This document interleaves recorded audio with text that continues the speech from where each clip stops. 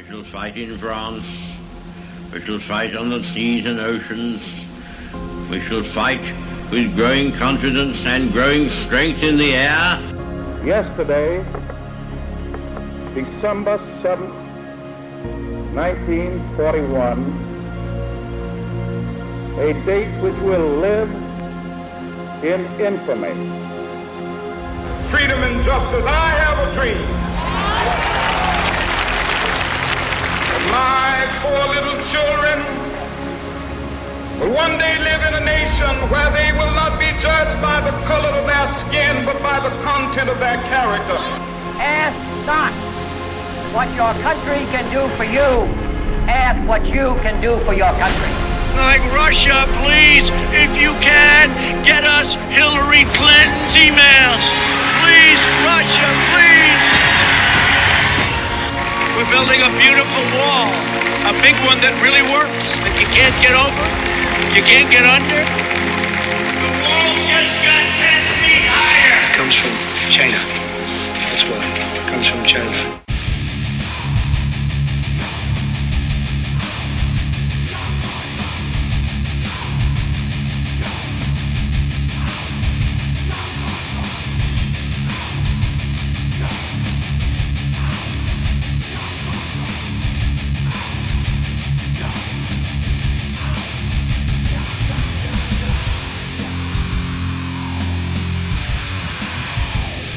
Welcome to Outside the Circle. This is Mad Mac. And Professor Satan.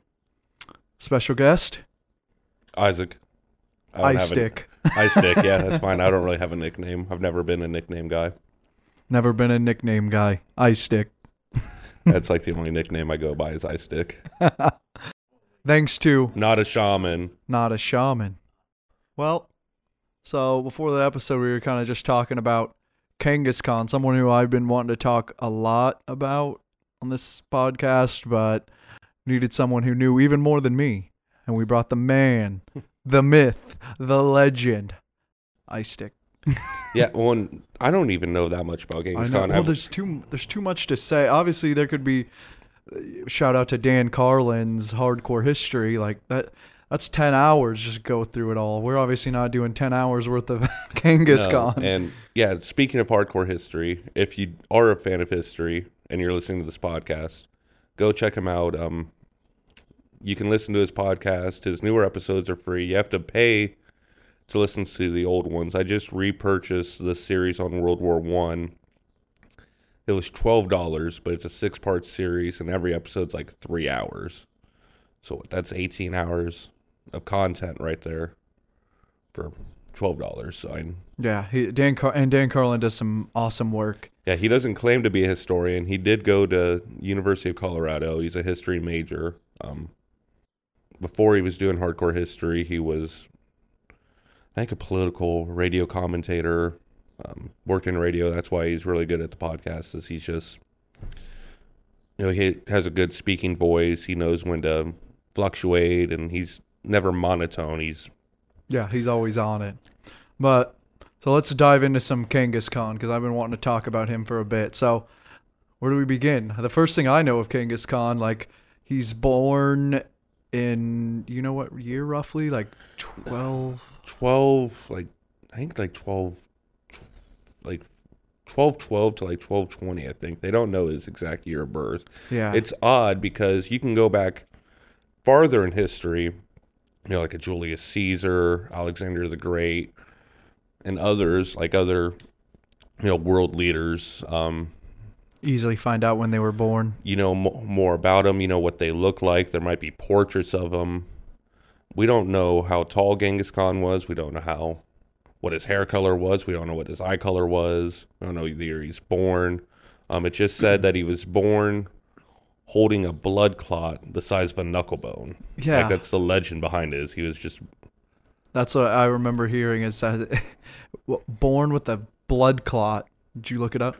Yeah, so it says that he's right. It's uncertain. They have no idea, but they estimate that he was between 1155 or 1160.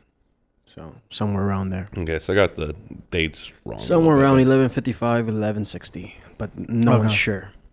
Yeah. But they have the exact day he died, but not well, and when even he was born. from what I remember in the podcast, even that, I think that's Questionable. up for dispute. That might be correct. I can't remember, but we don't even know where he's buried. It said that when he died, we don't know the cause of death. Some people say it was AIDS? Maybe. Maybe he was fucking like a madman. 1 in 500 Asian males are, father to son descendants of Genghis Khan. Like 1 in 500 Asian males. And they only test Asian males for it on average. Like there's probably people in Europe, Africa, Middle the East. Americas, the Middle East that are descendants of Genghis Khan. But it's going to be a lot smaller numbers, but who knows? It's said that he had red hair. Like people think he had red hair because it's said he had, fire hair and like eyes of a cat. So some people take that as he had red hair and green eyes, which is not. Some people, they hear that like, oh, Eastern Asia, like China, like no one has red hair. But I don't know if you guys have ever seen that photo from Nat Geo of that Afghani girl that looks, she's got Middle Eastern features, Afghani, but she has those bright blue eyes. It's one of my favorite photographs National Geographic ever took. Yeah, but apparently the blue eyes come from the Mesopotamian people. Yeah, well, but that whole region of the steppe, there's been so much slave trading and rape and everything going on that there was a lot of mixing of features. So it is possible. We do believe that it's always said he was a big man, which makes sense, back in the day. Yeah, bigger. If you were big, you probably do better in war. Well, it's in battle. weird because they lived in colder climates, and the red hair thing's weird too because that's primarily from Vikings, right? They're the first ones to be known to have red hair.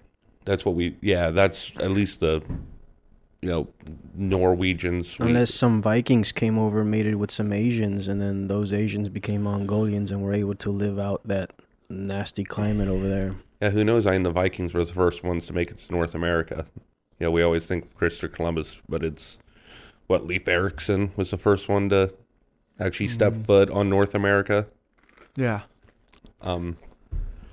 Yeah. So basically, after he's born, he's given a blood clot, or he has a blood clot in his hand. That's the legend to give him like even his mom thought that was weird, right? Everyone they were like, is this either he's a savior or he might be a fucking devil? We're not sure yet.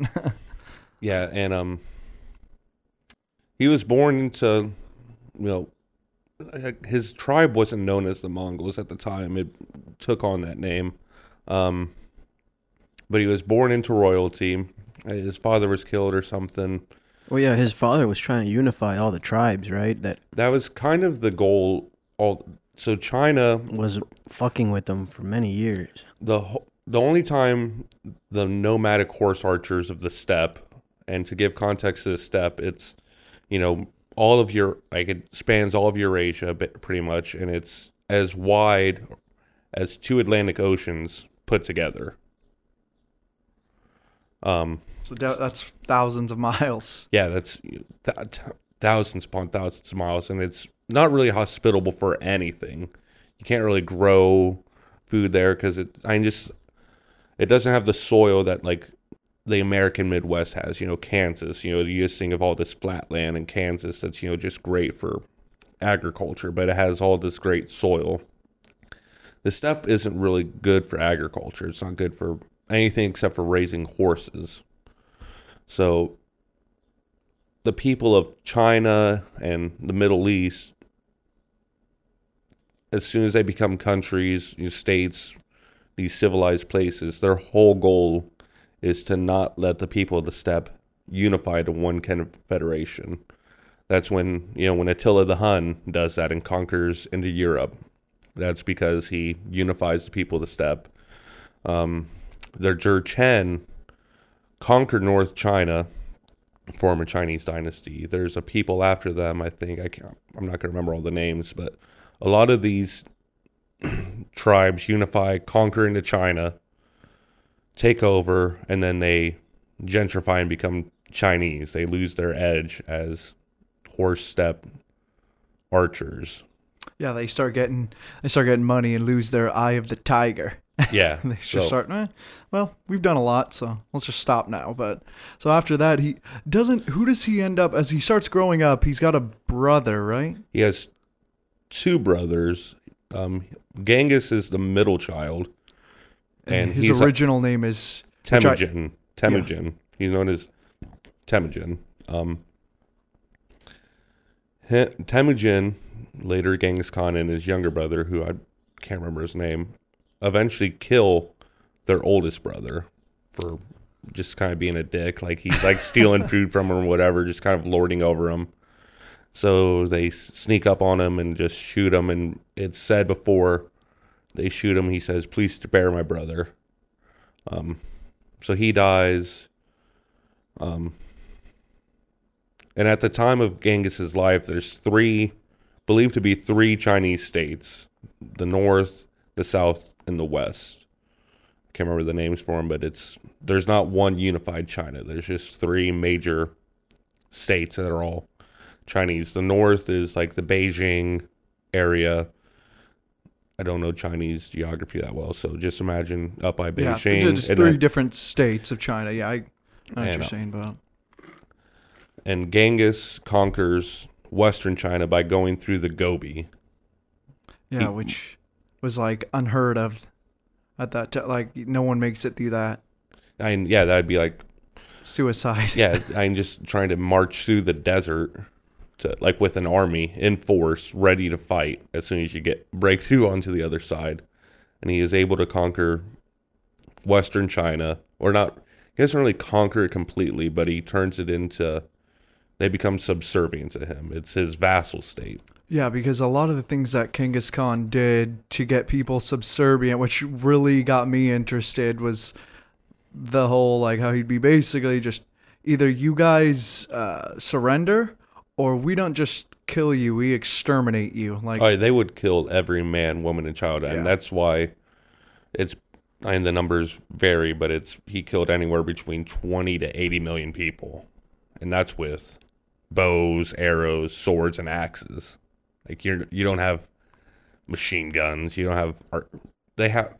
Later, the Mongols have siege weapons. They, because they conquered China, they take their siege engineers, but that's, catapults, trebuchets, just large stone throwing devices. It's not, mortars and all these things that, we later develop. Yeah, and I remember some stories how it was like, he would take like the boys and measure them up to the wagon wheel, and anyone who was anyone taller than the wagon wheel had gone. Yeah. It was like stuff like that, or they'd take the little girls and rape people. What was it, from as young as like 9 or 7? Like 9, 6 maybe. There's been a revisionist history on Genghis Khan that, like, he brought a lot of good to the world. Yeah. I think part of that is because of the Mongols so thoroughly conquering and dominating China. Eventually, the Mongols do conquer all of China and unify into one state. People probably heard the name of Kublai Khan. That's Genghis's grandson. He conquers all of China, unifies it back into one big Chinese state, and his reign becomes so legitimate that he's one of the recognized legitimate Chinese dynasties. They decimate the Middle East. They destroy the canals, they fill them in, destroy the aqueducts. There are historians that believe that the Middle East, parts of Afghanistan, Iraq, never, people are saying, there are historians that are saying that Iraq is just now starting to, like, recover from the destruction that the Mongolian Empire brought onto them. Baghdad, which would have been the biggest city in the world outside of China, the biggest cities, China was the most advanced civilization at the time. So it would have been China, the Middle East, and then Europe would have been third, distant third, if you're just talking about regions and their advancements in civil law.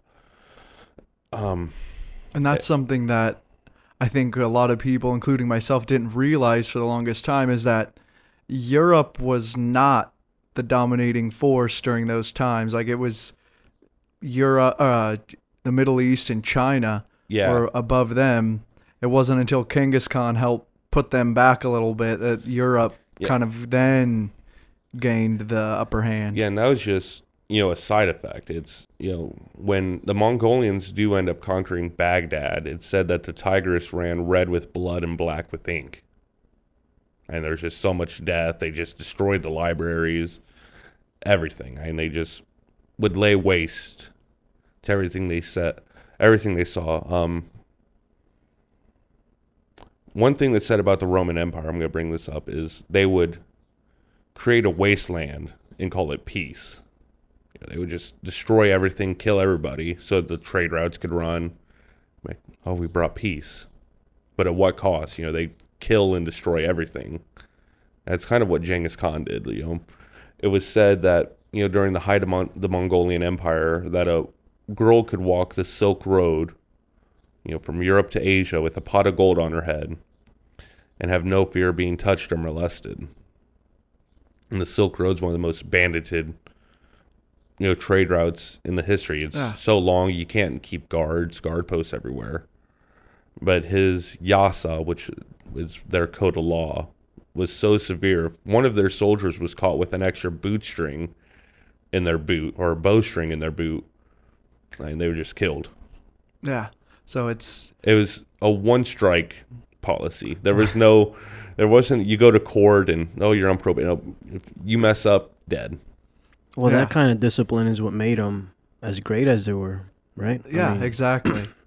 Kind of like that was a lot of their when they fought. He had that same kind of mentality of it's not just a couple of the group goes and fights and the other people stay back. It's like either everybody goes or the people who don't go just end up getting killed, right? That's how it was. We just execute. They did a decimal system, so it was 10 men in a unit. 10 units make up another unit, so on and so forth. And if one of the 10 was captured in your unit, if you did not save them, or at least do everything you could to save them, you're all killed. You're all dead anyways. If 2 men charge into battle trying to, they see something they can exploit and the other 8 don't follow, you're killed. If 5 men retreat and the other 5 don't retreat, you're killed. So they just, if someone did something, it's either everyone had to follow suit or you're just dead. Again, it was ruthless. And obviously that's like a good strategy if you're trying to dominate, because that's the problem is once you get into war, you can have all this training, but once you get into battle, if your unit's not unified, it's just going to fall apart. Yep. High morale through discipline, hardcore discipline. It's kind of like the Dothraki from Game of Thrones, huh? But yeah, they probably got a lot of their inspiration for. Yeah, that's what I was telling you. Mad Mac over there the other day was. Yeah, they resemble the Dothraki a lot. But the Mongolians, they were definitely unique in just how successful they were in everything they did. But they weren't. You just basically took Attila the Hun's army. Gave it a couple hundred years of maybe the bows got a little bit better, this and that, but it's basically the same. The only thing that sets the Mongols apart is Genghis is one of the greatest generals of all time. And the thing that really did set him apart, that I really do enjoy about him, is when it came to promoting within his army, he didn't care about your bloodlines or who you knew. He was really ahead of his time. It was all merit based. So one of his top generals, why can't I think of his name? He goes by the Arrow. Was actually one of the opposing generals when he first starts out conquering these other steppe horse archers. And he shoots out Genghis Khan's horse. He's brought before him, and he's like, yeah, I shot out your horse. Like, that was me. And they can't believe they had actually admitted. So they're like, well, you're a great warrior. So he becomes one of his top generals. And what really sets the Mongolians apart is they have maybe 3 to 4 of the top 10 generals of all time serving for them. Yeah, he had some really unique laws too. Like, he actually allowed anyone to believe in whatever religion they wanted. He didn't care. Like, he believed in freedom of religion, right? Yeah, the Mongolians wanted to take out as much celestial insurance as possible, is the way Dan Carlin words it. Is they don't know who's right, so they would tell people, pray to your God, but they would also be like, you should pray to every God, because who knows? just guess. The only thing they required is just pray for good health to the Mongol Khan and that the empire succeed. But other than that, they didn't really care. The whole religious thing does, and after Genghis dies, he splits up the steppe into different states, you could almost call it, like the House of Ogadai, the House of Jochi, and all of his other sons controlled these steppe territories. Not the whole territory they own, not all of China, not the Middle East, not parts of Europe they conquered, just the steppe. And only the head Khan, only the great Khan could control the imperial territories. The problem is there was Christianity. There was a sect of Christianity called Nestorian Christians. In that area, there was Muslims. And his sons and family, some of them became Christians, some of them became Muslims.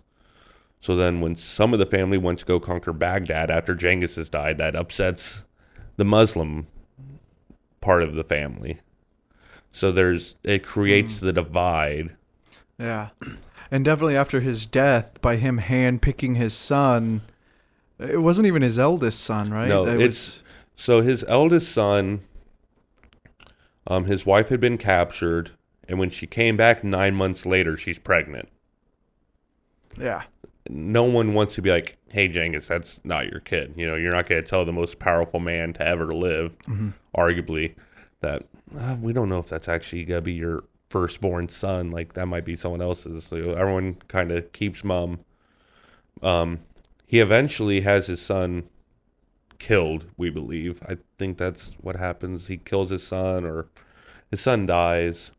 But no, Ogadai is who he selects to be the next great Khan. Yeah. I guess taking it back just a hair, how far because Genghis goes all over China, he goes all over the Middle East, and when it's Genghis Khan, how far he gets into, is it Hungary? Or is it Russia that he gets into modern day? I mean, they're always basically in modern day Russia. Okay. If you can, because Russia's huge. Yeah. So they're always in modern day Russia, but the parts of modern day Russia they're in are, Siberia. It's the middle of fucking nowhere. Yeah, it's the part that no one cares about of Russia.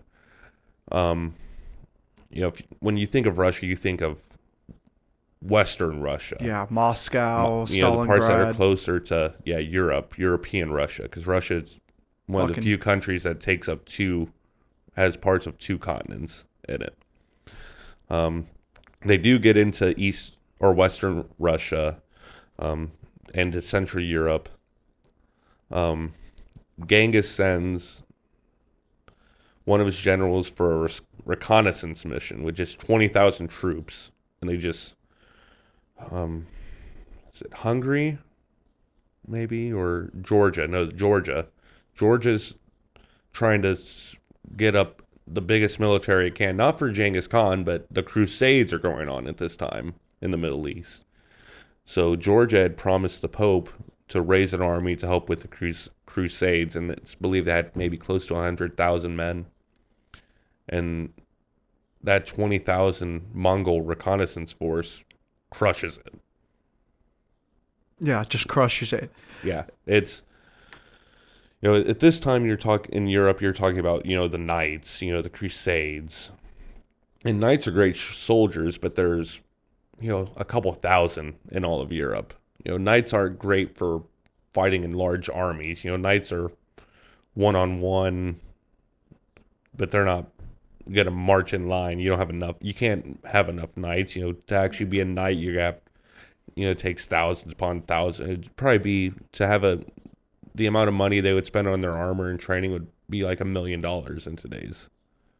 Yeah, and not only that, armor isn't that good against someone who's so much faster on a horse like the Mongols were. That was the other thing of like just how they were trained to, shoot an arrow in between every one of the horse's gallops. Like while all four hooves are off the ground, that's when they release. And do you remember how hard the pull was on the bow that he said?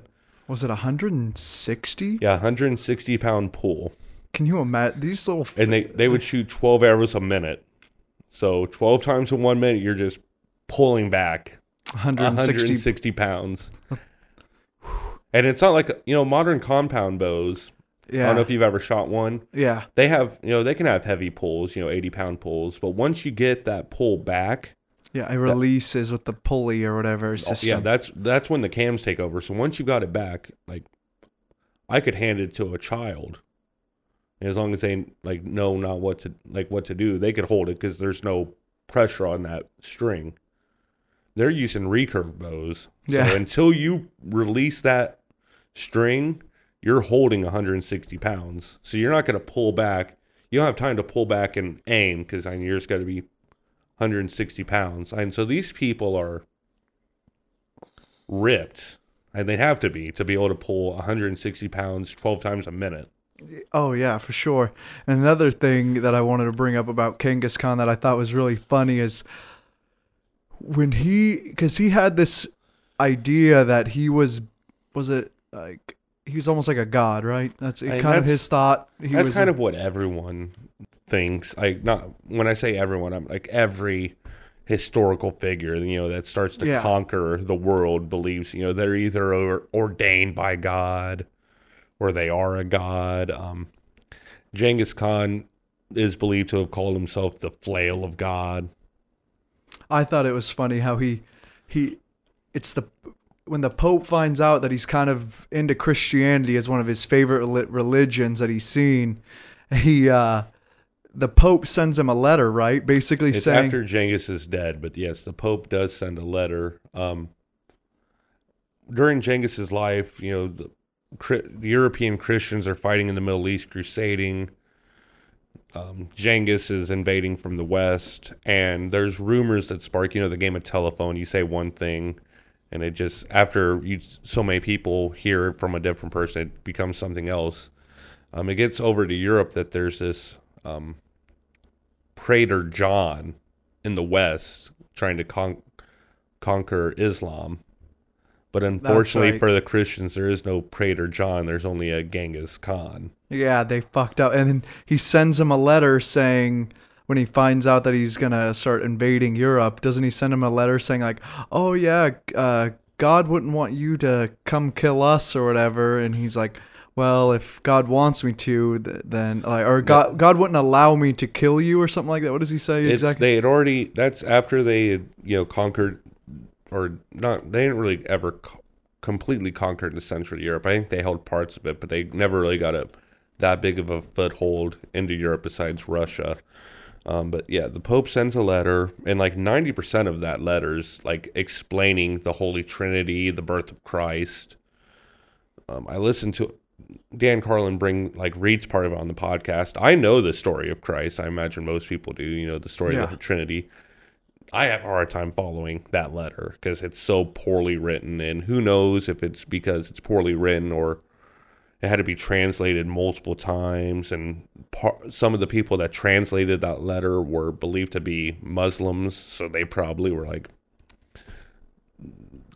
screwing around with the translation, fuck them. But it gets to the Mongolian court, and they had already brought death and destruction to Europe, and they're like, if it's, what can the Mongolians respond, what can man do? If God did not want this, then why did this happen? We are just servants of God. What can man do to man? Yeah, basically, if God didn't want it, then why is he letting it happen? I thought that was hilarious. I was like, wow, that's a big, yeah, fuck you. Yeah. Kill us then. if God wants you to kill us, then kill us then, because God's going to be on your side, right? Yeah. But if we're going to kill you, that means God must be on our side. So I thought that was really funny that Genghis Khan was basically like, I'm okay. And that's basically how everyone thinks up until, the 20th century, is everything's about if it's God's will, it will happen. I think that really starts to disappear with World War I. I think that's when people are like, God's not in the picture anymore. God has abandoned us. Now it's just become, so what you're saying is up until World War I, like, pretty much people still had the mentality of, God's on our side. That's how we're going to win, is because we're the good guys. God's on our side. By World War I, it's like, really all that matters is how much can you produce and how many, mortars can you shoot and how many bullets can you fire. When before World War I, World War I's the first, what we would start to call modern war. Can I interject one thing? One thing that I didn't think about until recently. It's called the Great War. Mm-hmm. Just because if you would have went back then and be like, this is World War I. There's a comedian who said this. He's like, it's World War I. Wait, what do you mean World War I? No, what is that supposed to mean? One. This is the Great War, the war to end all wars. And that's what people definitely thought. World War I've just started re-listening to the podcast about World War I, and it's honestly one of the saddest things you'll ever listen to. The more you research into it, it's just sad. You have Germany, who's only about 40 years old at this time as a country, which I didn't really realize until the first time I listened to the podcast. I didn't know much about German history. I just thought, Germany's been around for forever. No, like the actual state of Germany, it used to be the Holy Roman Empire, Prussia, had all these different names for the regions, but the actual state of Germany that we know now wasn't formed until the 1870s. Oh, wow. Or something like that. In the Franco-Prussian War. And then they conquer into France, and then on one day in 1871, they sign a piece of paper, and then the next day, Germany's, a state. It's a country. So Germany's a relatively young, up-and-coming country. You have France, England, Russia, Austria-Hungary, Turkey. And what really makes World War I sad to me is World War II, there's a purpose behind it that everyone can see. You've got Adolf Hitler on one side, who's one of the most evil people to ever live, arguably. So we need to come together, stop Hitler. World War I, people tried to say that about the Kaiser of Germany, because at the time Germany still had a Kaiser, which is another word of saying Czar, or not Czar, Caesar. It's another word of saying Caesar. Czar is also the same thing. It's another word for Caesar. But Germany felt like it was this small, this country that was being trapped. You had France with all of its colonial powers, England with all of its colonial powers, Russia had some colonial powers, and Germany was worried it was just going to get squeezed out and just reconquered, because no one really liked Germany. So World War I's really just a colonial war. They're fighting over colonies. They're fighting territory. They're fighting over territories of people that want to just rule themselves anyway. So it's just, we were talking about a little bit before the podcast. Just the first 18 months of the war, there's over 3 million casualties. And it's because these generals would just be like, it's either you march towards them or we're going to shoot you in the back of the head. Kind of like Genghis Khan a little bit. But that's been an effective way to win wars, hence Genghis Khan, is you charge or we fucking kill you, so you don't have much of an option. No one really won World War I, though. If you look back, we call November 11th Veterans Day in this country now. The rest of the world recognizes it as what we originally called it, Armistice Day. November 11th, 1918 was when armistice was agreed upon to end World War I on the 11th hour of the 11th day of the 11th month. Armistice Day. There wasn't... Germany conquers into part of France and just bites onto it and never lets go. All the fighting in World War I on the Western Front, which is by far the most deadly, brutal front, was all in France. And it's these generals just wanting to take, like these French and English generals just wanting to take back this land, are just every day just throwing men's lives away. Yeah, what I always found crazy about World War I is how like so many mortars, which is crazy. I didn't realize there'd be millions of mortars that'd be fired like just in a couple days sometimes, right? Like I was listening to podcasts on the way here, and it just got to the part of the Battle of Verdun, which all of these World War I battles you can't call battles. They're sieges. A battle, lasts as what we think about, like the Battle of Gettysburg or whatever, lasts for like maybe a weekend. But most battles in history last for hours. These battles lasted for months. And they would just fight over the same ground. They might gain 100 yards, and then the enemy pushes them back and retakes it. So they're just fighting over these same hills and these same defensive. Yeah, and that's why it would turn into basically just a wasteland of nothing but just mortar holes, and it would rain, and there would just be muddy. I mean, I didn't realize the horrific, like, we paint, you think of World War II, it's very, like, more noble, conquer, and then you look at World War I, and everybody just kind of goes, it was boring, whatever, but, like, it really paints the picture in that podcast of, like, how just horrible the conditions were, just rats, and you're in trenches, and you're getting what is it on your feet, like gangrene and shit like that, because always being in water. People are and getting gas. dysentery. And the inspiration for like Mordor and everything in Lord of the Rings comes from World War I. George R.R. Tolkien was alive, and he was in World War I. He saw the death and destruction, and that's where he got the inspiration for Mordor and Mount Doom and these things. It's just, and you're living in these, people are living in these trenches for months on years, and it's just dead.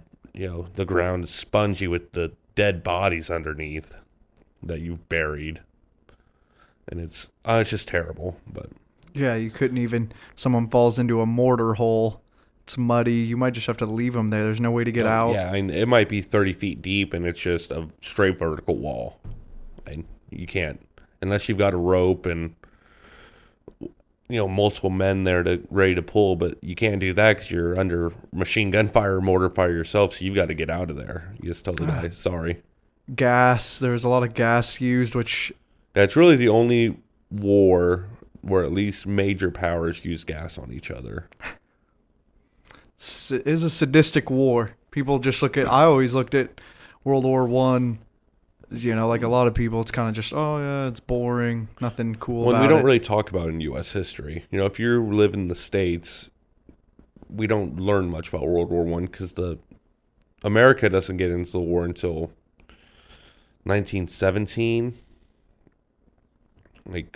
And the war's over in 1918. I know it's late 1918 when it ends, but,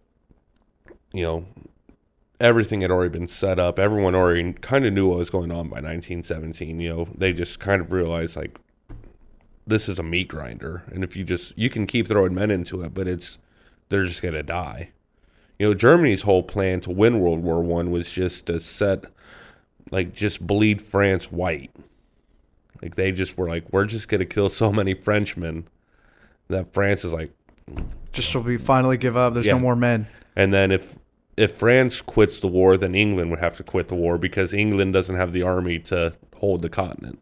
Yeah. What about, and why has Germany always been try to be so advanced? Like even in World War I, what was that called? That humongous fucking cannon they had. I can't think of the name of it. It could shoot.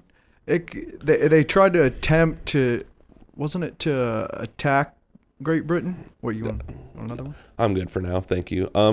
Yeah, Germany was the first. So they were the first country to use what would traditionally be known as naval guns. And when I say naval guns, it's because these guns were so big that the only reliable way to transport them and use them was just to put them on warships. You're talking about 16-inch guns that weigh, 300,000 pounds.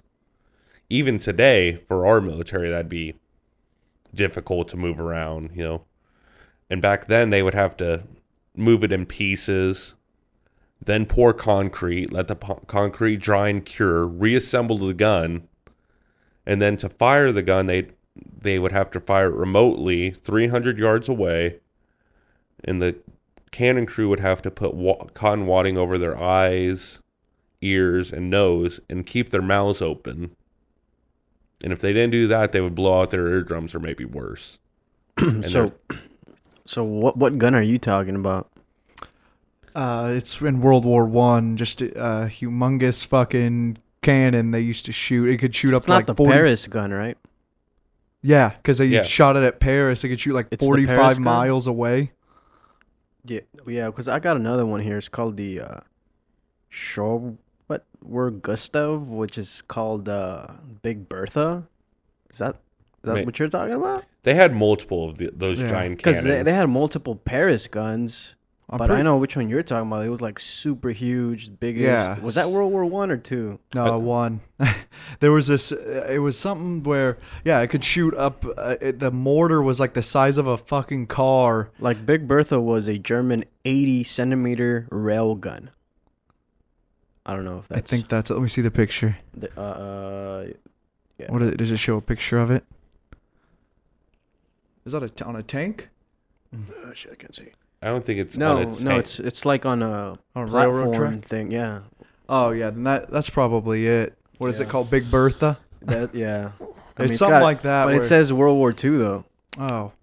I don't know. This one, they might have used guns like that in World War II, but they first started using it in World War One. This thing probably talking about the Paris gun then. Yeah, this thing could shoot what? It was. I think it was the size of a bug, like a Volkswagen bug, like the projectile. Yeah, and they literally could shoot it up to like 45 miles away, and they would use it's math to fucking get the trajectory. Oh yeah, that looks like something that would be it. It's on just like some railroad tracks. Gun of World War One. Mm-hmm. Yeah, that's it then. Paris gun. Yeah. Yeah, Paris gun of World War One. They would shoot it. The bullet would go so far they'd have to literally measure the curvature of the Earth and the spinning of the Earth for where it would land. But they just stopped using it because it was too inaccurate. And then the what did they call them back then? Not the Allies, but the French and either way. In World War One or two? The what? In which one? World War One or two? Cause, one. Yeah, not the Triple Entente. Triple Entente. That's what they were known as, the Triple Entente. Germany, but they could disassemble those guns with some thermite. I'm pretty sure, like super easy. So it became just like pointless for the Germans. Yeah, if they could get there with the thermite. Yeah. But yeah, World War One, they were known as the Triple Entente: France, England, Russia. Shit, a l'entente. I mean, we could talk about wars until the cows come home. I don't think everyone wants to listen to that. I am very distrusting of the government. And I think a lot of that distrust isn't. I'm not the only one that distrusts government, but I feel like people as a whole.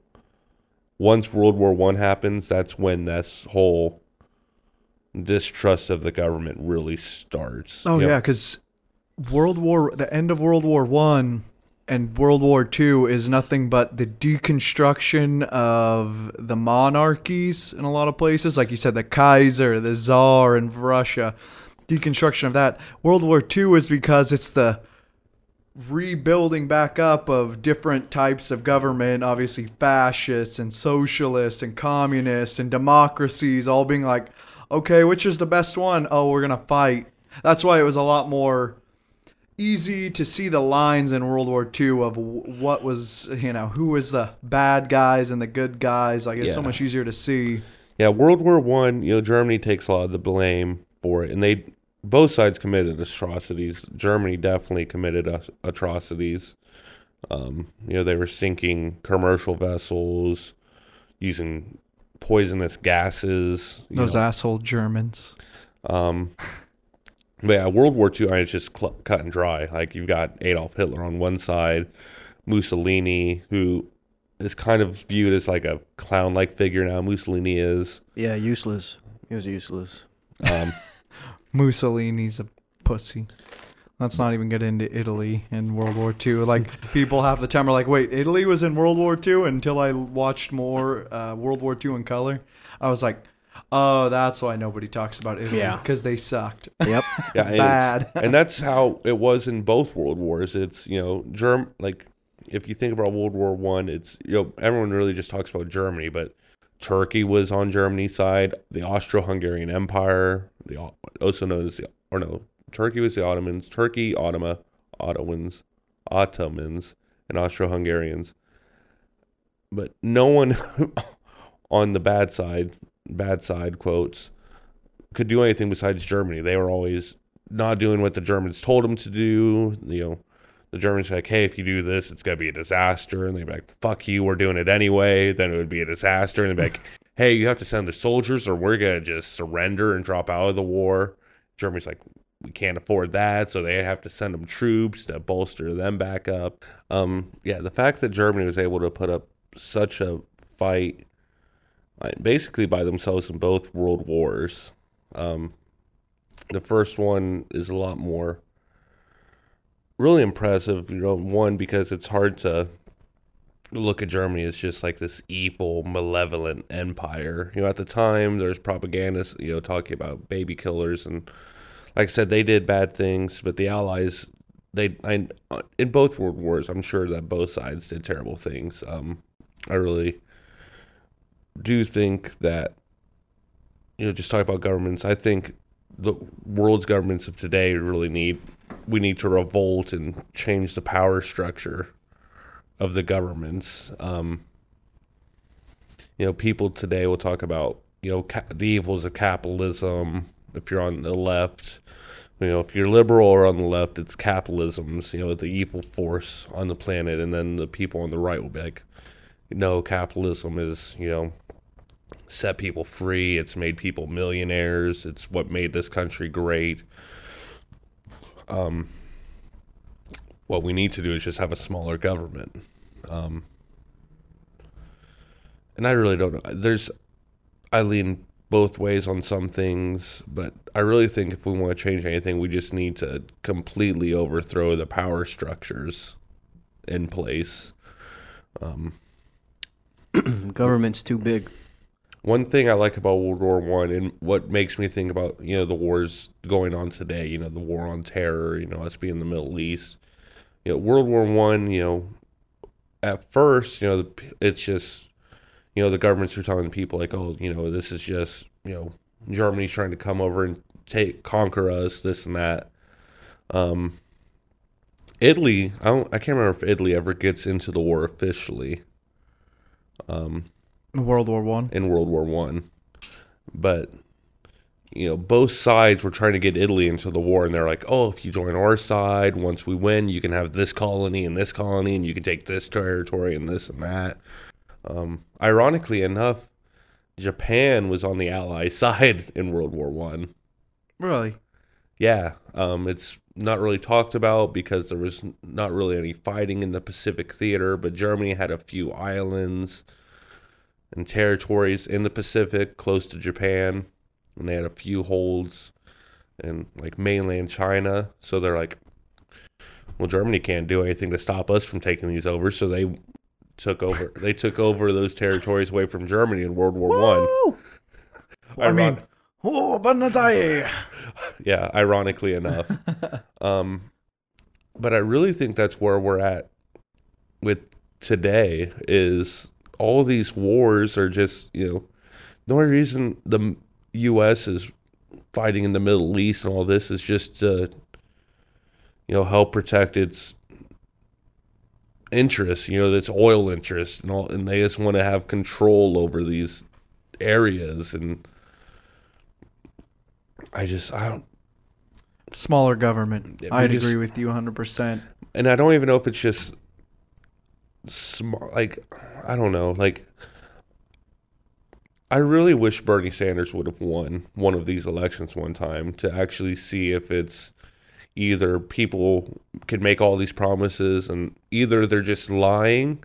Because I don't think Bernie's lying when he says what he wants to do. I think he's being genuine and not honest with it.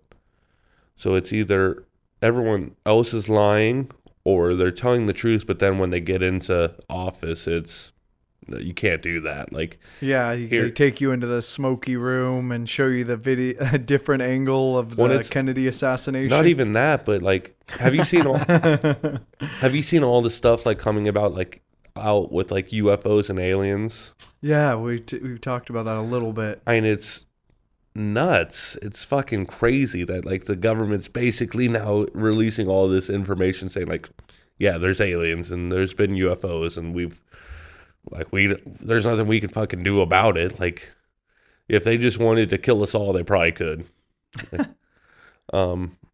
So I don't know if it's, they take them into the back smoky room and like, oh, if you don't do what we say, you'll go out like JFK, or if it's like, who knows if they've released everything yet. There might be this, like, because if you look at the U.S. military spending, it's way higher than anyone else. Even if you would just combine all of, the different states and different counties in this country and add up the spending that we spend on policing ourselves, it's like the 6th biggest budget, for military, because you could count, the police as military, because it's the same basic thing. And it's like the U.S.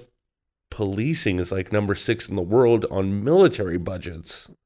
And that doesn't even count our military budget.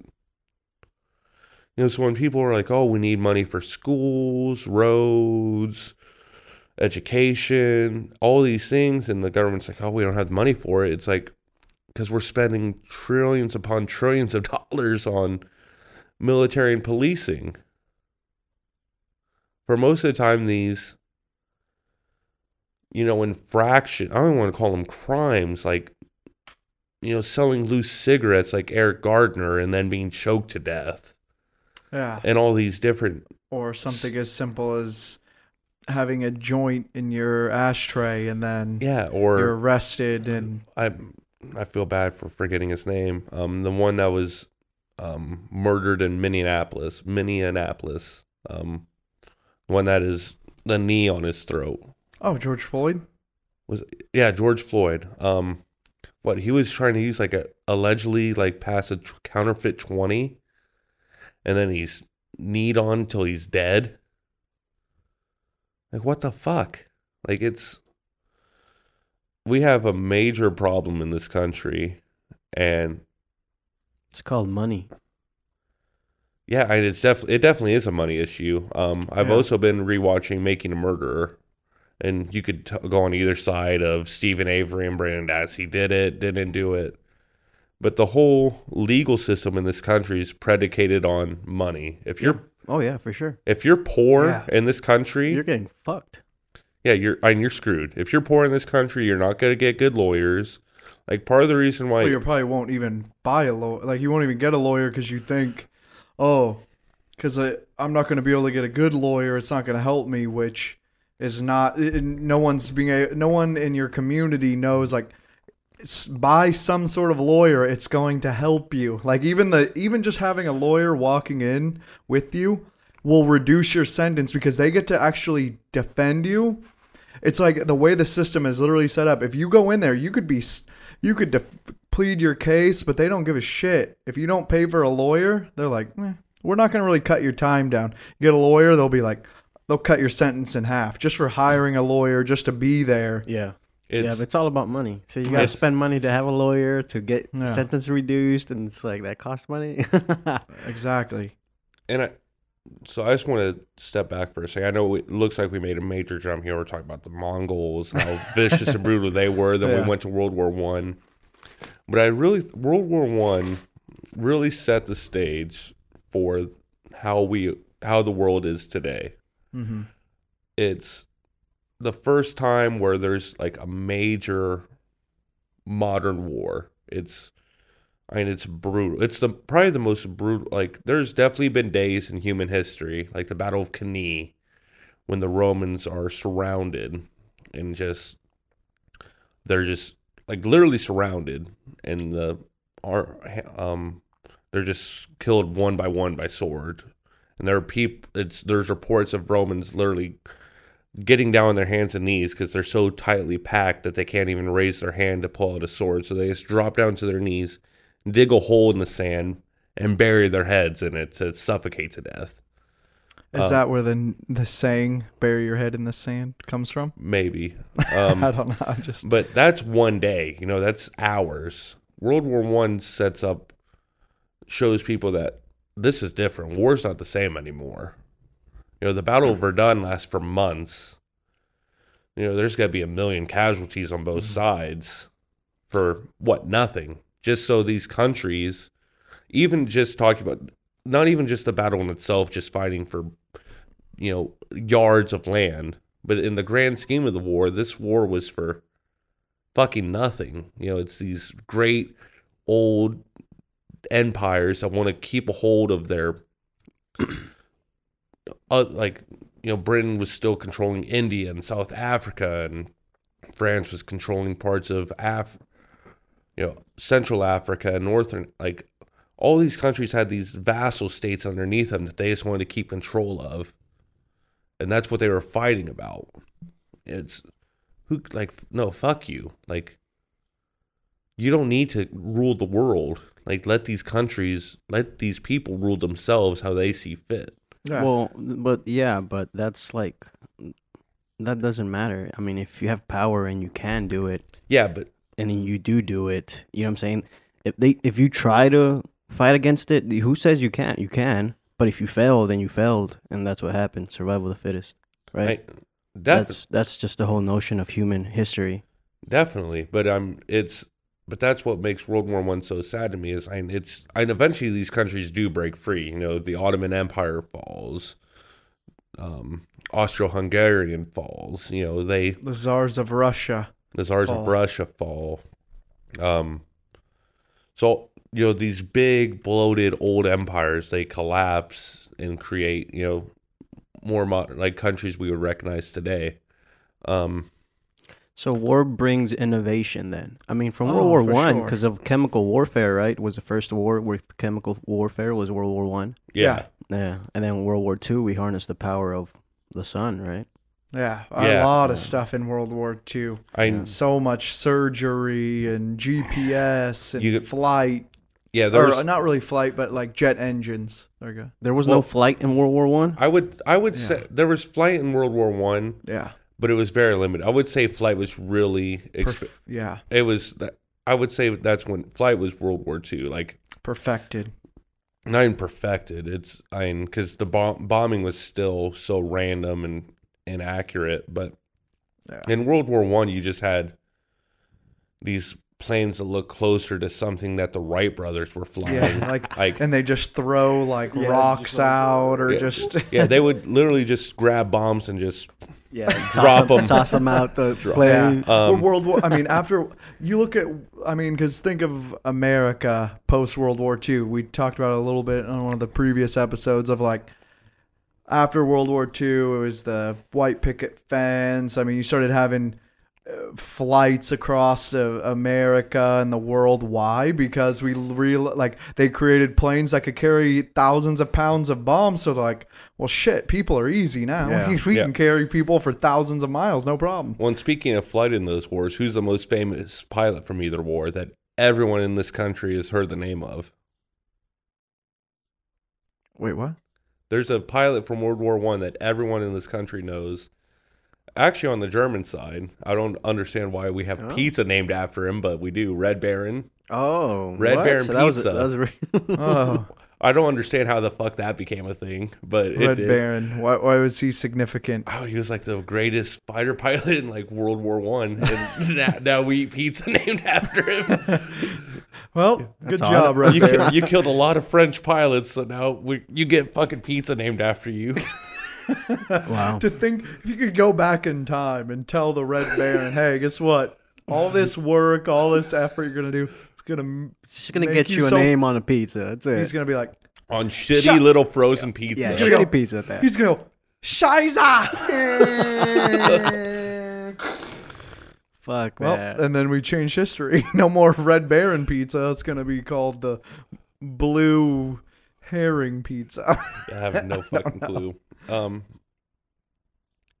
It's I think even going back to connecting this full circle, connecting it to what we first introed the podcast, a big reason why I wanted to talk about Genghis Khan was because, you know, like you're saying, World War I set us up for World War II, and World War II set us up for where we're at now. But looking back to Genghis Khan, he kind of set up the world as we know it, because we were kind of talking about Europe wasn't as advanced as the Middle East and China. So it's kind of what I'm getting at is Europe discovered America and whatever. kind of. You know what I'm saying? Like they at least colonized so much of that area. And China and the Middle East were set back so much because of Genghis Khan, basically getting at that wars not only advanced humans so much, but they also can change the course of history by so much. Because I know you and I have talked about how, like, if that would have happened, you know, if Genghis Khan wouldn't have happened, and say it just would have been a regular nomadic steppe person and just fought amongst themselves, fought amongst the tribe, who knows if China wouldn't have been the one to colonize America Or the Middle East or Yeah, whatever. we might be, you know, instead of, you know, a Christian nation, you know, one nation under God, which is bullshit. You know, everyone knows the Pledge of Allegiance. I pledge allegiance to the flag. They didn't add under God to the Pledge of Allegiance until like the 40s or 50s. My grandpa always refused to say under God whenever he said the Pledge of Allegiance. He's like, that's horse shit. He's like, the original Pledge of Allegiance was one nation, indivisible, with liberty and justice for all. Then they eventually added under God. But yeah, who knows? We could have been a Muslim Islamic nation. Under Allah. Yeah, under Allah. I think Europe would have allied itself with one of those two, and then they would have fought amongst each other after they squashed one of them. Yeah. Who knows? Who knows if Europe would have won, or it might have set Europe back to where they wouldn't have been able to colonize until someone else was able to colonize before them. That's just, no one knows. Obviously, we'd have to look. But what you're saying is that war changes the power spectrum of the world.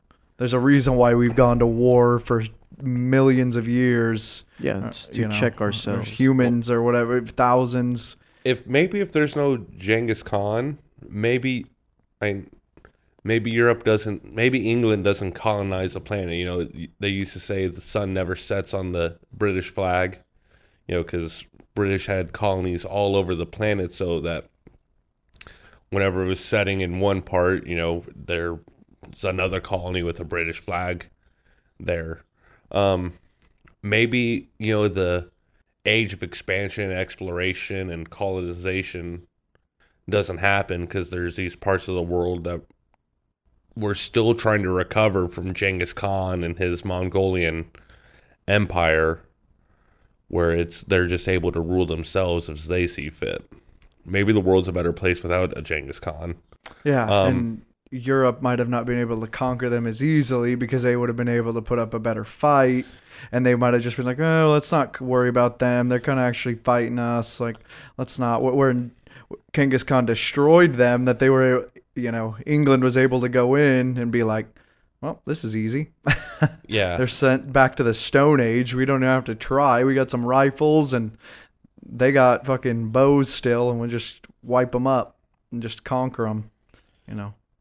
That's something that they didn't teach us in school, and that's why I wanted to bring it up, and why I've always wanted to talk about Genghis Khan for the people that have made it this far and listen to just learning about the history of some of these wars that we didn't learn about in school. What we're taught in the U.S. school system, I wouldn't call it, you know, you might have in high school, you might go, I can't remember if I had world history or There's a time where, they're going to be like, oh, we're going to talk about world history. They don't teach us world history. They teach us white history in these schools. Yeah. European America history. And they might talk about things that happened in Africa, Asia, and the Middle East, but it's always from, with a white bias. It's a white, Anglo-Saxon, European bias. Because they're the ones that did the most, though. I mean, they colonized the world. That's why. Yeah, history is written by the victor. So, but I know what he's saying. That's where we lose out, though, a little bit on. Yeah, I mean, the Genghis Khan thing. It's been said that the reason why it hasn't been taught in the Western world is because they don't like the fact that someone greater than Alexander the Great came out and was not white. That's why they don't really talk about him. Exactly. That's what he's. If you look at, like, Jesus wasn't fucking blonde hair, blue-eyed, white. I was just scrolling through TikTok, actually last night, and there was a clip from the Malcolm X movie. I've never seen it. I actually want to watch it now. I know it's an older movie because it has, I think Denzel Washington's playing Malcolm X in this movie. And, he's talking about how, in the little 60-second TikTok, about how Jesus wasn't white. And it's even says in the Bible, I think, if I can remember the quote correctly, that, Jesus' feet were, like brass, the color of brass. It's obvious that Jesus was, Middle Eastern Arabic. He would have looked like he would have had Middle Eastern features. He would have been, darker skinned. Yeah, but it's kind of like when Cody was here and he was talking about how there's no proof that Jesus Christ existed, so it's like a made-up demigod. But even if he didn't, it doesn't matter if he existed or not for the context of this. It's, you could talk about Santa Claus, some people like to joke, Santa Claus is black. Who gives a fuck about Santa Claus? But it's, Jesus. Well, Santa Claus doesn't have a couple hundred page book written about it. So Santa Claus is more open to just interpret. You do whatever the fuck you want. If someone wants to draw a picture of a black Santa Claus, it's cool, whatever. But we need to get past this notion that world history is white history. Well, see, you got to also see that the portrayal of your Savior, Jesus Christ, applies to the majority of people that's being imposed on Christianity, right? So it was primarily Europe. You're not going to tell them, hey, your Savior is this Arab man. You're not going to tell them that. Yeah.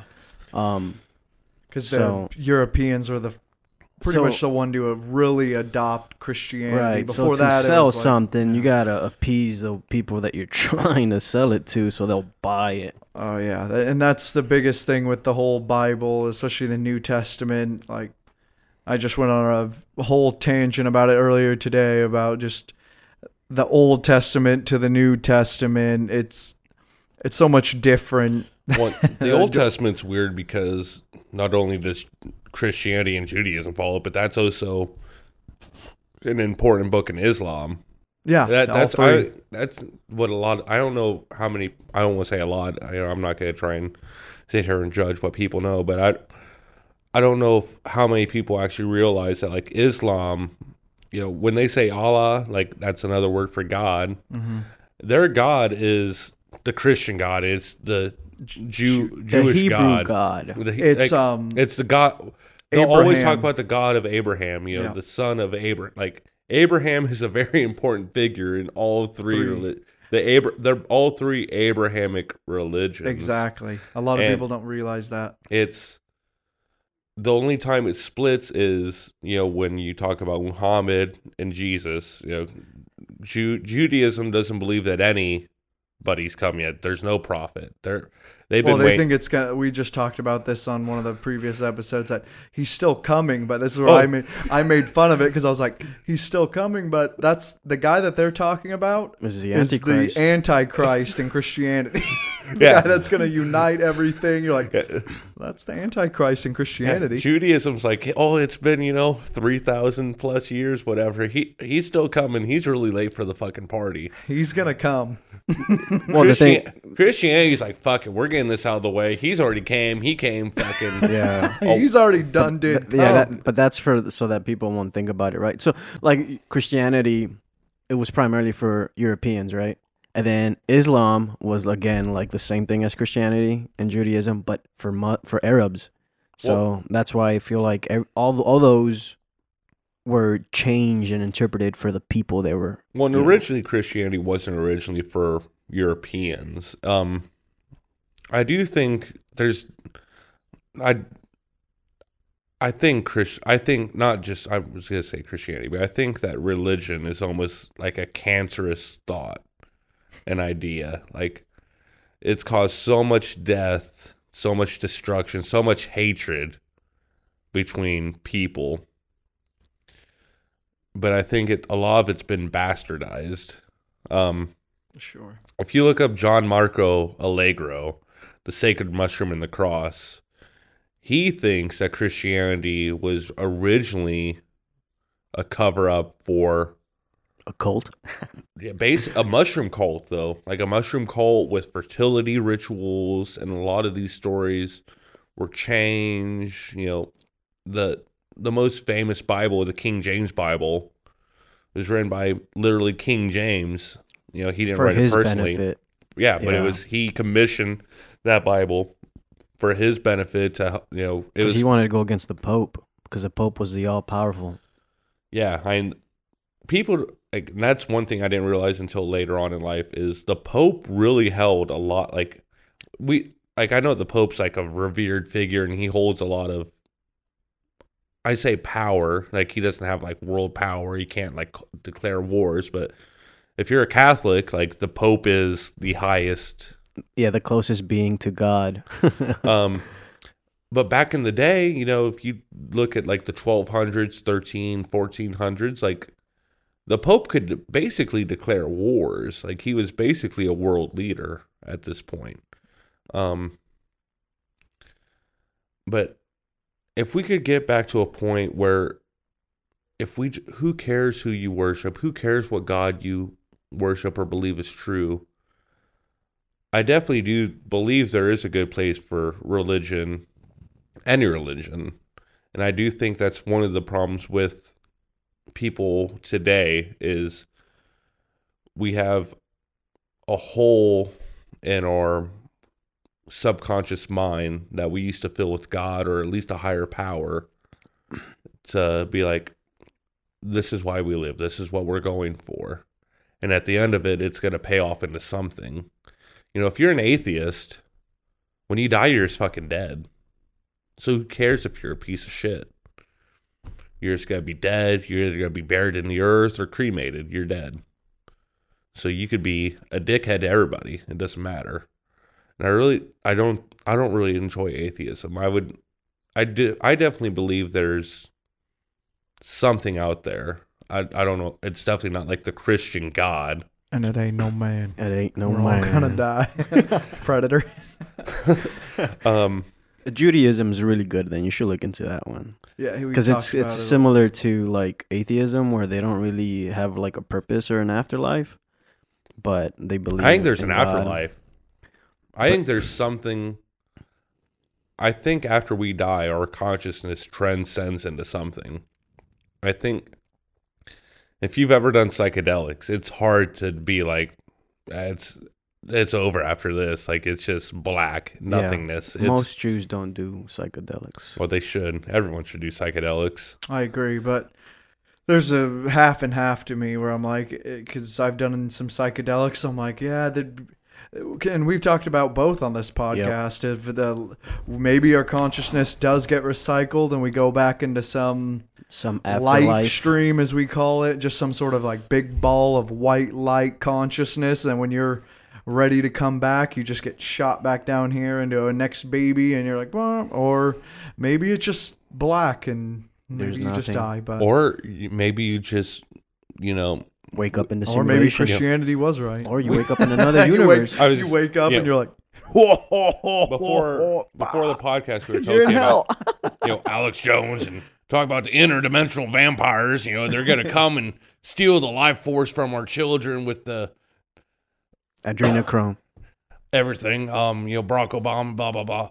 But maybe after you die, you do transcend into a different dimension. Maybe there's maybe there's a life force in all of us.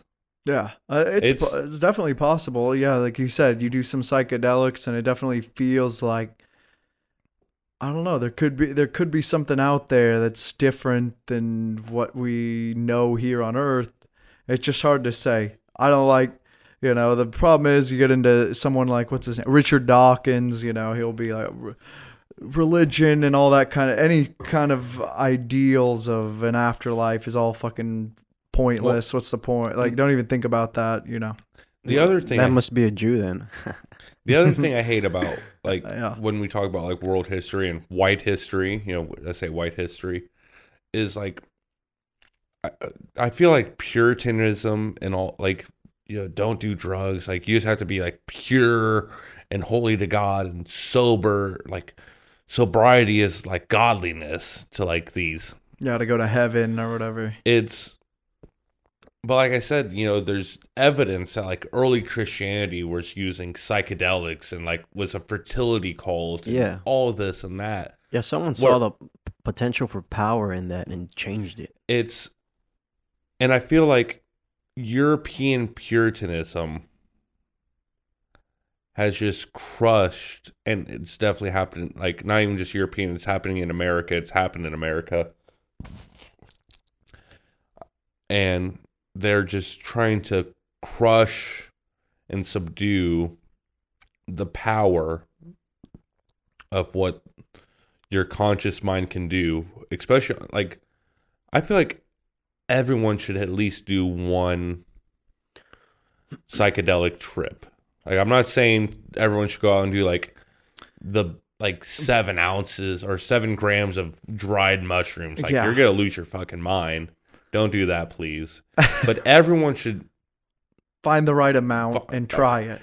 And even if not that, meditate. There, people will say that if you meditate long enough or work on meditation, you can maybe in a float tank too. Float tank or DMT. Your own body produces DMT.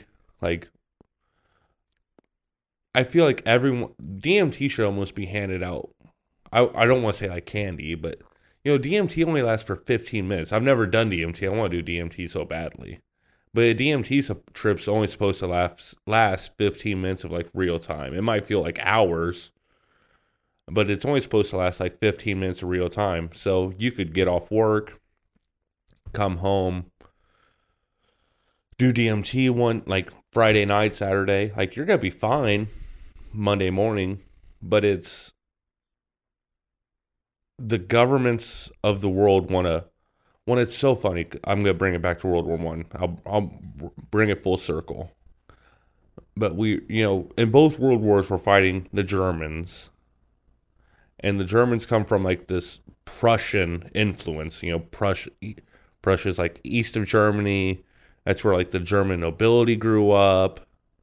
Our school system's modeled after a Prussian system. The reason why the Germans were so scary is they just followed this Prussian martial law code. And it was, you're going to go to school, you're going to be taught how to be a good Prussian boy or girl, and you're going to fall in the line, you're going to do it, you're just going to fucking do what you're told, and it's going to be harsh, but it is what it is. The Germans, part of the reason why the Germans have such a bad rap from both world wars, take out Hitler, just World War One. The reason why they look so brutal and they were so harsh on civilians is because that's how they were on themselves. They were, if you stepped out of line, you were going to be punished severely.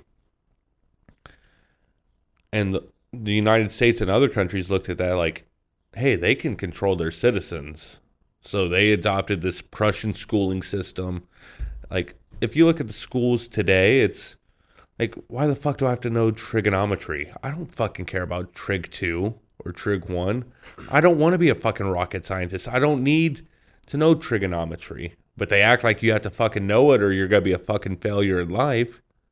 I feel like it's to pressure you to not pursue that. And so you could be that's maybe why like you get so many Einsteins and von Brauns from Germany back then, is because they pressured you into being like, if you don't understand rocket science, you're a fucking loser. Yeah, when I don't even know if it's that, because they're both Jewish, and there's a weird correlation with European Jews and Nobel Prize winners. Yeah. Like, for some reason, European Jews are just, they fucking got it. Like, they European Jews, Ashkenazi Jews. like, but they, like, more European Jews have won Nobel Prizes than any other type of people. Like, and you can maybe say it's biased, white, but it's, like, if you look at von Braun, you can't deny what Einstein did. But to get back to the point for a second, it's the governments of the world are they want to control consciousness. And I think they know more than they want to admit. No, yeah, they know a lot more. With what's going on with consciousness. Oh, yeah. And what's going to happen when you die, or you might just transcend into a higher being or higher power. And they want to control that. And if we want to make real changes in this world, in this country, we need to end the war on drugs and let people explore and alter their state of consciousness. Yeah, but it'll never happen just because they have too much power. But it's happening. It's happening slowly. Like, if you look at the state of Washington, they Oregon, yeah, they decriminalized or legalized. Decriminalize all drugs. Yeah, but that's not really winning. So what you're wanting is that winning, people, though. We want people to free their mind and not be slaves, is what you're saying, right? But that is winning. If it's not, I'm sure there's still, like, you can probably, like, go to jail if you have too much, like, if you have, like, 5 pounds of psilocybin mushrooms on you. Like, I'm sure there's some limit to it. Well, yeah, since it's just decriminalized, it's still. But the fact that, like, it's like this, we're starting to remove the stigma. Like, look at marijuana. Like, how old are you? 666 years old. Question mark. Like, I'm almost 30. You're a little bit younger than me, right? I'm older than both of you. Okay, so you're over 30. Mm-hmm. So just go back to when we were kids. Like, no one thought in 1993 that, 20 years later, or 20 some years later, there'd be multiple states where you could just go to the fucking a store and buy an ounce of marijuana, good marijuana, like good high way better than, that's what I was gonna say. Even the first time I was smoking weed just 10 years ago, way better than the shit. You could actually find Reggie nowadays. People are like, kids nowadays would be like, "What's that? What is Reggie?" Yeah, it's like, this country is flooded with, like, high quality marijuana. Like, you can't find shit marijuana in this country, and it's harder to find that than good marijuana anymore. It used to be 10 years ago the opposite. You'd be like, someone found some BC bud or some Kush. You'd be like, ooh. Nowadays it's like, that's BC bud or Kush. Nowadays it'd be like, that's fucking garbage. That's like nothing. But yeah, and marijuana, another thing to clarify is marijuana in a high, especially if you edibles, can be a mild psychedelic for sure. We talked about it on the 420 episode with Not a Shaman. But I think we are starting to slowly win the drug war. I think it's not going to happen. What is it? What's the quote? This is the way the world ends. This is the way the world ends. Not with a bang, with a whimper, something like that. Like, that's how the drug war is going to end. It's not going to be some, we're not fighting anybody. How do you fight a war on drugs? You can't. Like, aspirin's a fucking drug. What? You can't fight a war on drugs. Like, you can't fight a war on terror. I think the war on drugs, besides the mean of control and making money, was another means of making people identify their allies and their enemies. Because even to this day, I've met people that are really like, oh no, any drug is bad, and if you take drugs, you're a piece of shit no matter what. Do they drink coffee? Did you ask them that? Like, hey, motherfucker, do you drink coffee? Because that's a drug. Like, Right, but And if what they're I'm like, trying oh, to I get drink at coffee every day, like, is that they use that to sort of make. Look at the country that we live in now. Everyone has a side or the other. Everyone's being placed one way or the other. And it's so funny you guys were talking about Genghis Khan and shit. How it's funny how dictators, how they rise to power is that they unify a country first and then they move and conquer. But prior to that, it's a broken country and it's nothing. and that's what Hitler did with, World War II Germany. Oh yeah.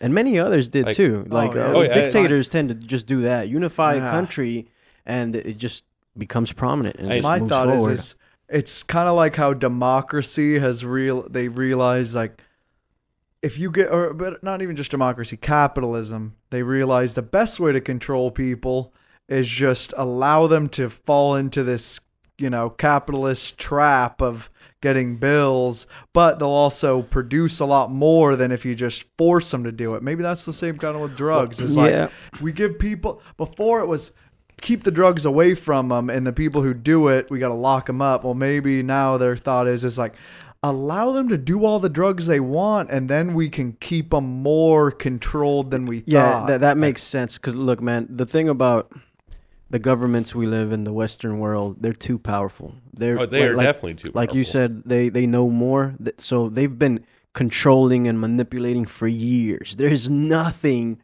that they haven't already seen, predicted, and will know how will it turn out. And when you were talking about like white history, that's because, and this is for anyone listening, okay? I'm really like it. You need to understand, white people conquered the world, and this is just true. Oh yeah. So everything that in history, if you feel like, oh, they colonized this country and this other one, and it's bad, doesn't matter. Maybe in another universe, the white man didn't conquer the world, okay? But in this one, the white man conquered the world, and this is why history is the way it is, right? Oh. It doesn't matter. If it wasn't going to be them, it was going to be someone else, and it would have been their history. So it doesn't matter. Yeah, right? I think that's what we were trying to talk about with Genghis Khan. Is if it wouldn't have been Europeans, that's what you're basically saying. Would have been the Chinese, it would have been people from the Middle East or wherever. That goes back to the survival of the fittest. Like that, this is true no matter what, and it'll always be. So right now, with what's going on, it's all part of the plan. I feel like everything's part of the plan. There's nothing that we will ever do to get ahead of those in power because they've done it for so long, and they have so much power. Like if the government wanted to come down on its citizens here in the country, there's nothing we could do. We'd get fucked. Well, one of my favorite quotes from the World War I podcast I was just listening to, still am listening to, I can't remember who says it. I'd have to go back. I think it's episode 2 if you ever do buy and download the series. But it's, as civilization advances, man becomes more vile. And you could look at that and be like, oh no, we've definitely become more of a peaceful people. But I look at it as, like an Alexander the Great, like how he just conquered, most of the known and unknown world at the time, because humanity starts in Africa, works its way up, North Africa, the Mediterranean, Middle East, parts of Europe. And that's what he conquers, is that area of the world. So, but it's, civilization's still relatively young. Life isn't as valuable. We don't have as much of a connection to everything. Genghis Khan's time, he kills anywhere between 20 and 80 million people. Some people try to give him a pass, like, oh, well, the reason why he killed so many is because the people of the steppe viewed settled society as more of like herding animals than people. And it's, I call bullshit on it all. Like, I don't think it matters if you're born in the year 5000 BC or 1991 CE. Like everyone knows murder's bad. I think it's pretty obvious. You're not, no other animal just goes out and is like, a deer doesn't just look at another deer. It's like, that motherfucker has to die. Yeah. Why? And another you could ask, like, why does that deer have to die? Fuck him. Yeah. Well, even worse is Yeah, there's not even, like, they find a really petty reason. Like, the deer, more than likely, it's because encroaching on its territory, or if it's a predator, it's because it's hungry, or it's got to get dominance. I guess the animals, though, do a little bit. They get the dominance part, but they don't go and eradicate. They don't. I guess the better way to say it is the leader of, say, like a wolf pack doesn't not just kill the alpha wolf and then also try to get those wolves to kill every single wolf on the planet and be like, we're going to conquer all of the wolves in the whole planet. Yeah, when I mentioned deer, like, there's definitely cases of where a deer has killed another deer. 2 bucks, maybe in, like, during the rut and breeding season, when they're bucking horns and fighting. There's chances that one of those are going to die. But there's not just one deer just walking around, the forest, like, looking to kill every fucking deer it runs into. I would imagine deer probably have the same thing. Like, I need to keep my fellow deer alive because there's the wolves out there. The problem is there is no wolf of man. We've evolved and grown past that, where we no longer worry about wolves and lions and tigers and bears. The only other thing that can kill man is man. And that's the ultimate. Man is the wolf of man. Metallica. Of Wolf of Man. But I mean, definitely in the past, it's more of like, back in Alexander's time, you did have to worry more about wolves and bears. People didn't have guns and stable shelters and things like that. But so even though maybe we've become more gentle and progressive, like, I definitely do believe as civilization has progressed, we've just become, like, we're killing this planet every fucking day. Like, we're polluting it. I don't think people will be like, oh, America doesn't do enough, and we can definitely do more. But we also need to, like, look at China. China is right now the #1 polluter on the planet. Yeah, I've said this before. They outrank everyone's emissions all over the world, and there's just them. Yeah, that's one thing. When I see people on the left talk about, like, oh, we need to, like, worry more about the environment, I definitely agree we need to worry more about the environment. But they act like America's the worst at it. It's no, like, we're definitely not the worst. It's, if you look at, like, these growing countries like India and China, like, they're the worst at it. And it's because they want to get up to where we're at. They're trying to grow their economies and grow their countries to where we're at. And we're definitely to blame because European history, white history has suppressed those countries. So I'm not saying we're faultless. But before you yell at somebody at Walmart for using a fucking plastic bag or whatever, just remember China doubles our emissions, global emissions, every year. And we need to figure out a way. I don't know what the fuck we'll ever do, like, because it's a whole global problem. Russia is actually kind of excited for global warming. Like, we have all this fucking Siberia, like, we have this tundra that we can't grow shit on. So if temperatures rise and all of a sudden that land becomes fertile, we're the new America, because now America is going to become a desert, and we're going to have all this fertile farmland. Well, it looks like we're going to have to go kick Russia's ass. Yeah. Russia's like, global warming. Yeah. I mean, because they're in a cold part of the country, or the world, not country. They're in a cold part of the world on the planet. So if it warms up, even if temperatures raise by 8 degrees worldwide, which would be fucking catastrophe, the ice caps would melt, billions would be dead. Hopefully. Honestly, like, hopefully. Bill Burr talks about how, like, he's joked before about how we just need, like, a lot of people just on this planet need to die. I agree. And I think humans are a cancer on this planet. We are a cancer killing the planet slowly. What was that? One of the earliest Joe Rogan stand-ups I ever watched. He kind of, like, says that about LA. When you fly into LA, it looks like a fucking cancer, and it keeps growing every year. You burn it, rebuilds. You knock it down, it rebuilds. He's like, it's essentially a cancer. And that's the only good thing about Genghis Khan is because he killed so many people. I think he slowed down. Like, we might be at like 1 trillion people if it wasn't for Genghis Khan. So I think I brought it up before too. That's the reason why we have all these problems going on right now. Is because we haven't had another big war to kind of even out the growing population, making it so bad. It's because we haven't fought. We haven't cleansed ourselves as humans. Maybe that's another reason why they want. The U.S. hasn't really been a major war since Vietnam. Yeah, no one really has either throughout the world. Everyone's just fighting online skirmishes and this bullshit, kind of trying to tell you how there's to been a be few, right or wrong. Genocides like Rwanda.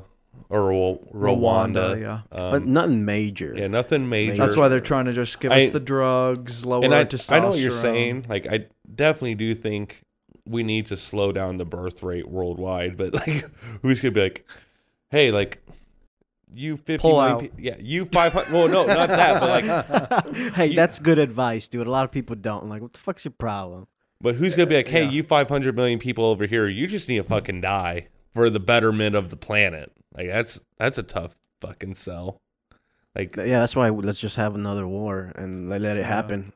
Maybe in the future we'll just start getting just so many. happen. It'll be like Hunger Games, but on a little bit bigger scale. Throw a couple if thousand there's even people. a world, right? Like, what says like all of a sudden this fucking comet comes and just like, hey, fuck the world. The birth rate has been slowing. As countries get more advanced and more opportunity. Thanks, Japan. Yeah, well, no, that happened in China, right? Like they have 0.04% growth rate last year. That's good. That is good. I imagine the birth rate slowing down in India. The two biggest countries by population, China and India. Yeah. The birth rate's slowing as they become more advanced and technologically advanced, and there's more opportunities for everybody. I wouldn't worry too much about India though. I've seen a lot of brutal videos of accidents and people getting killed, and it's always in fucking India, and it's always Indian people. And I'm like, yeah, we're not gonna worry about them overpopulating anytime soon. I know the videos you're talking about, like people like driving trucks or and like doing stupid shit or like getting ran over by trains, doing by tractors, getting electrocuted. Bad industrial accidents. They're always just grabbing power lines like nothing, and then they're just getting fucking murdered. I'm like, look at that. What'd you call that? Natural selection. Yeah, survival of the fittest. And that's what we don't have. That's why we're overpopulating, because a couple hundred years ago, if you weren't smart, the smallest thing could kill you. You went outside and it was cold and you were drunk, you just fucking die. Nowadays, someone would be like, let me help you. Oh, let's take you to the hospital. No, back then, you just fucking died. But see, this goes back to the notion of good and bad. Watch episode 2. Episode 2 is the good and evil that we talk about it. So I don't believe in such a thing because I don't look at life like that. Nothing's gray and white. I mean, black and white. Everything's gray. But this goes back to the aspect of like, oh, we shouldn't say to kill people and this and that. But you know what?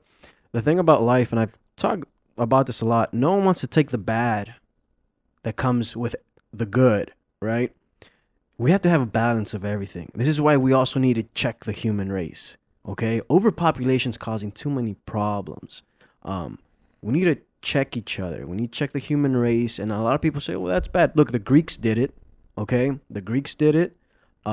Major wars were fought, and that did it itself. It was like a natural process of that happening. We're not doing it now. And even, I don't care what people say, most Christian people don't believe in such a thing, but it's like, look, it's beneficial. It's all that matters. What is beneficial? You got to take the good and the bad that comes with any and everything. That's just the thing. No one wants to take the bad because it's like, no, I don't want that. So we just want the good. So bring the Colosseums back. Well, we have the Colosseums. I was actually going to bring that up. The boxing rings, MMA fights. No, that's not good enough. No one dies. Too much. But no, I was actually just thinking about that. They talk about like the fall of the Roman Empire, just give them entertainment and bread. The everyone thinks about like the Colosseum, like in Rome, which I've been there. It's fucking crazy. Like, even just seeing it now, which is, stripped down to, like, its bones, it's amazing to see. But there were other smaller venues, throughout the Roman Empire, where they would have gladiators fight, things like that. To, like, just keep the people happy was, give them entertainment, give them bread. There's I can't think of the exact quote. But if you, like, look at some of these, like, Jake Paul is fighting people now. Like, Jake Paul is getting ready to fight fucking Floyd Mayweather. Yeah, a clown versus a professional. We're starting to get to a point where it's... Like what you're saying. Yeah, it's... Because they had gladiators at the end fight animals because humans were too boring. Yeah, so we're starting to get to a point of, like, ridiculous. Like... Yeah. Well, it's getting ridiculous. The fall of the Greek Empire was also, it got to a pinnacle where everyone was arguing over ideologies, and that's what it fell. And almost every civilization falls, and we're kind of at that pinnacle right now. We're definitely the outlier of, just, there's never really been, like, if you look at the Great Depression of America, but there's never been, like, a fall and a collapse of the American system where it's just imploded and we had to rebuild it. And we're due. Like, we are the outlier of world history of this system's just going and going and going. And it doesn't seem like it's going to stop. But as things get more ridiculous, it's like with the Jake Paul Mayweather fight, more athletes feel the need to speak out on political issues, which definitely use LeBron James. Like, yeah, and definitely use your platform on certain things. But when LeBron James tried to say, I'm going to bring up the China issue with the NBA.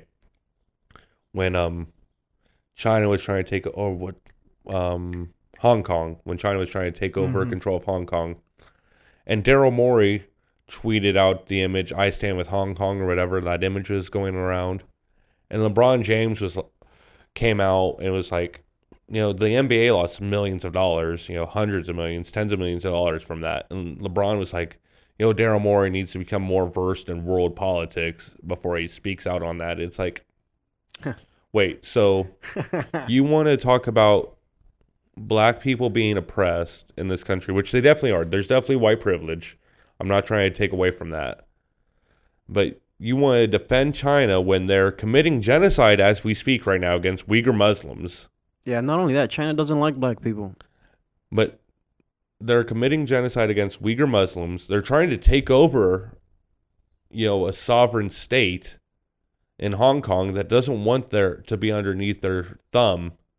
And you're going to tell somebody to get more versed in global politics because it costs you money.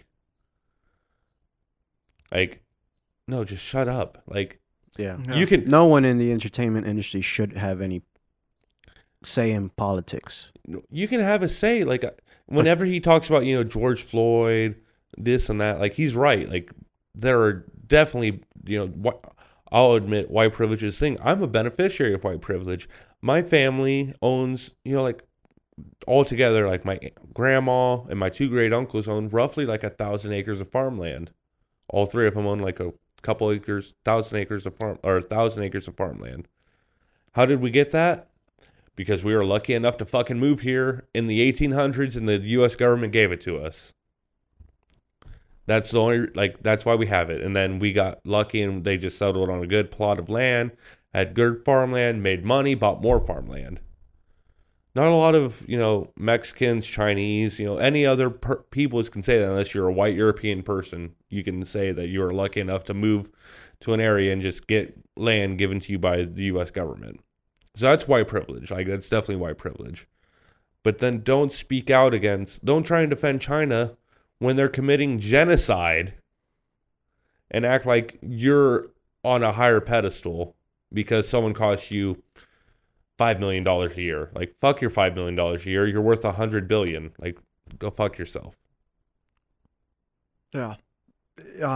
Definitely China is not a great country to support if you like anything to do with freedom of Human religion. rights. Yeah, there you go. That's the easier way to say it. Human rights in general. Don't support China. No, it's anyone, like, we're going to look back in 20 years, and those quotes that LeBron James made about Daryl Morey, we're going to be like, that's a black mark on his legacy. Or anyone that says anything positive about China. We're going to look back after time passes, and it's going to be like, they're trying to literally exterminate Uyghur Muslims that have been Uyghur Muslims have been living in China since the time of Genghis Khan. Bring it full circle. Like, there were Uyghur Muslims in the Mongolian Empire. Like, they've been there for, hundreds of years, and the Chinese have never liked them, and now they've finally figured out, like, we can exterminate them. We can kill all these poor Uyghur Muslims that have been living in these poor, rural, underdeveloped areas. Well, the Chinese don't like anyone that's not Chinese. Pretty much. If you're not a ethnic Chinese. Yeah, ethnic Chinese who's very pro-communist, their government. I mean, but like we were talking about, that's how you usually get a country. The reason why is because they're trying to be number one. So what do?